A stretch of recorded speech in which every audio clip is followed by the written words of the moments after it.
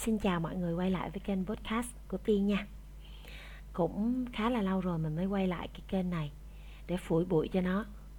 Thật ra là vô tình hôm nay mình check mail thì mình mới biết là cái kênh của mình cũng có được vài bạn xa lạ nào đấy quan tâm. Cho nên nó làm cho mình có cái động lực để quay trở lại. 1 năm rưỡi qua thì không phải là vì mình không thích làm podcast nữa, mà là vì mình quá bận với những cái công cụ 4.0 phục vụ cho công việc. Cho nên thành ra cái podcast nó trở thành một cái 4.0 tiếp theo mà mình phải handle, cho nên mình khá là mệt và mình chưa có tập trung được. Dù rằng bây giờ mình rảnh hơn thời điểm mà mình làm podcast cách đây gần 2 năm. Thời điểm đó là thời điểm mình bận rộn nhất trong khoảng 10 năm trở lại đây. Dù vậy thì mình cũng cảm thấy là mình nên tiếp tục cái kênh podcast này để nói về những cái mà mình suy nghĩ mà mình không thể nói được ở những cái nơi khác. 1 năm rưỡi qua thì có rất là nhiều thứ đã thay đổi. Nhiều mối quan hệ đã chấm dứt, và đặc biệt là mình đã kết thúc 2 cái mô hình kinh doanh mà mình yêu thích.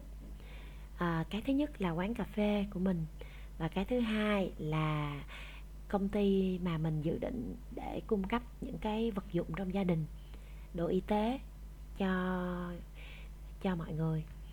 Thì hiện nay cái sự chấm dứt này là vì tình hình hiện tại mình chưa đủ năng lực, mình chưa đủ năng lượng để có thể kiểm soát nó.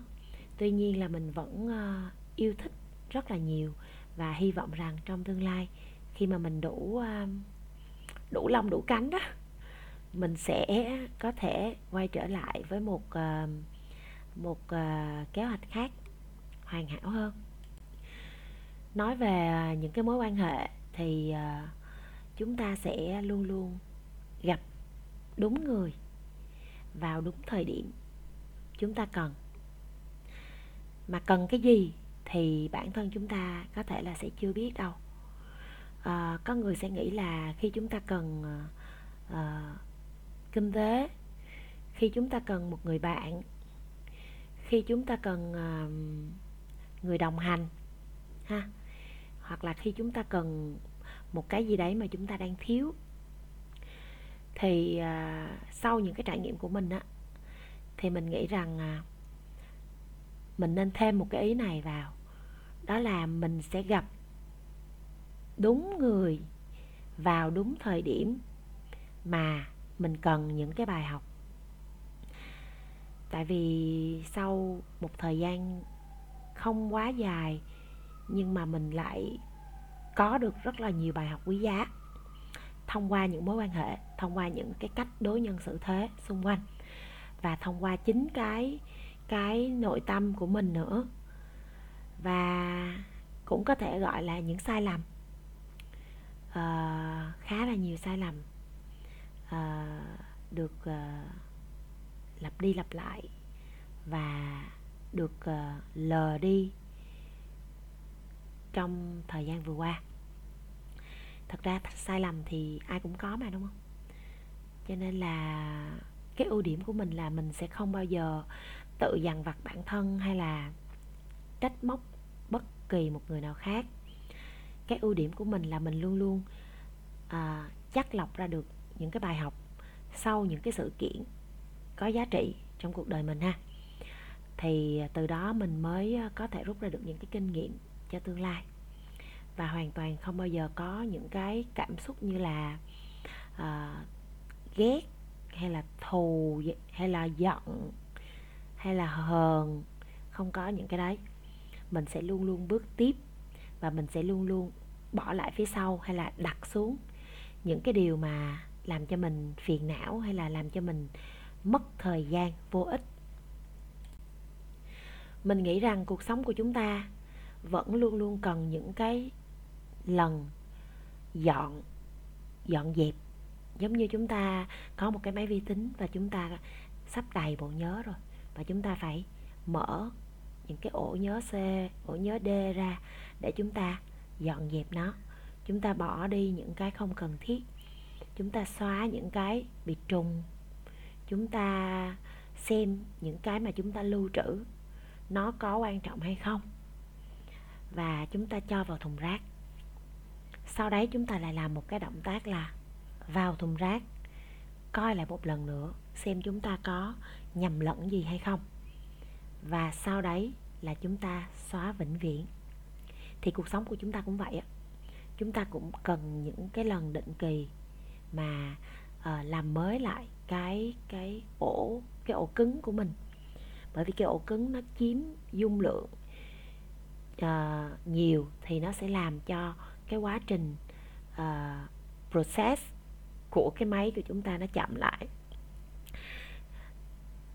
Khi mà chúng ta có quá nhiều thứ ở trong đầu để suy nghĩ, quá nhiều thứ ở trên vai phải gánh vác, và chúng ta ôm đồm quá nhiều thứ trên tay, thì chúng ta sẽ không thể nào làm những cái việc khác mà cái việc đấy mới là quan trọng. Chúng ta sẽ không thể nào làm nó đúng lúc được, và có khi chúng ta sẽ bỏ lỡ rất là nhiều thứ khác. Sau này chúng ta có thể sẽ hối hận. Cho nên là trong một trong những cái podcast trước, Tiên có nói về việc là chúng ta nên review lại cái hành trình của mình sau một thời gian ngắn thôi. Những cái hành động của mình trong ngày mình cũng nên review nè. Một chuỗi những cái hành động của mình, một cái sự việc gì đó chúng ta làm thì chúng ta có thể review nó hàng tuần. Kết quả công việc của chúng ta có thể review hàng tháng. Và khi chúng ta làm một cái dự án gì đấy hay là một cái kế hoạch gì đấy hơi lớn một chút, thì chúng ta nên đặt một cái cột mốc để review, có thể là 1 năm. Đó là một cái kỹ năng mà mình đã từng nhắc đến và mình vẫn đang làm. Cái kỹ năng thứ hai cũng quan trọng không kém, đó là cái kỹ năng mà đặt xuống, buông bỏ.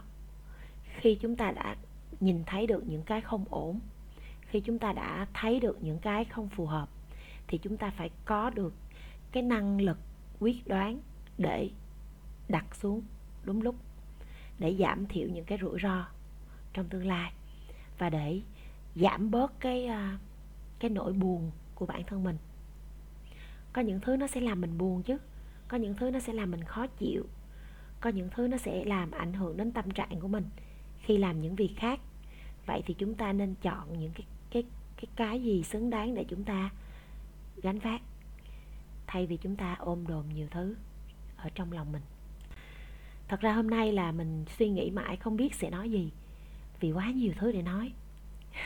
Cũng như mọi khi, mình là một người trong một ngày mình có thể có 100 ý tưởng và cả 1000 lời thoại ở trong đầu mình. Tuy nhiên là nếu như mình cứ suy nghĩ như vậy và mình không biết bắt đầu từ đâu, thì mình sẽ không bao giờ có thể bắt đầu được.